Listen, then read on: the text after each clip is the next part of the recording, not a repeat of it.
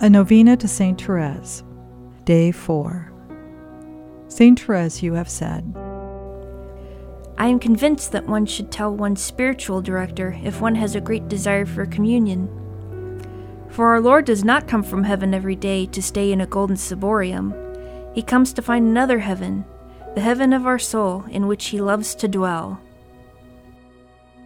Saint Thérèse, flower of Carmel, you said you would spend your heaven doing good upon the earth.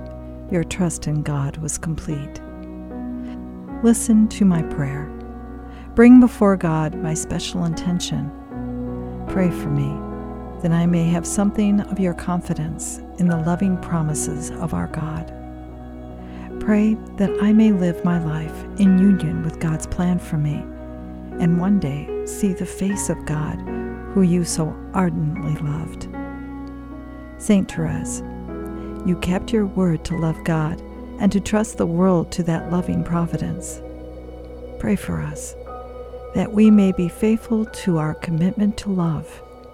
May our lives, like yours, be able to touch the world and bring it to peace. Amen.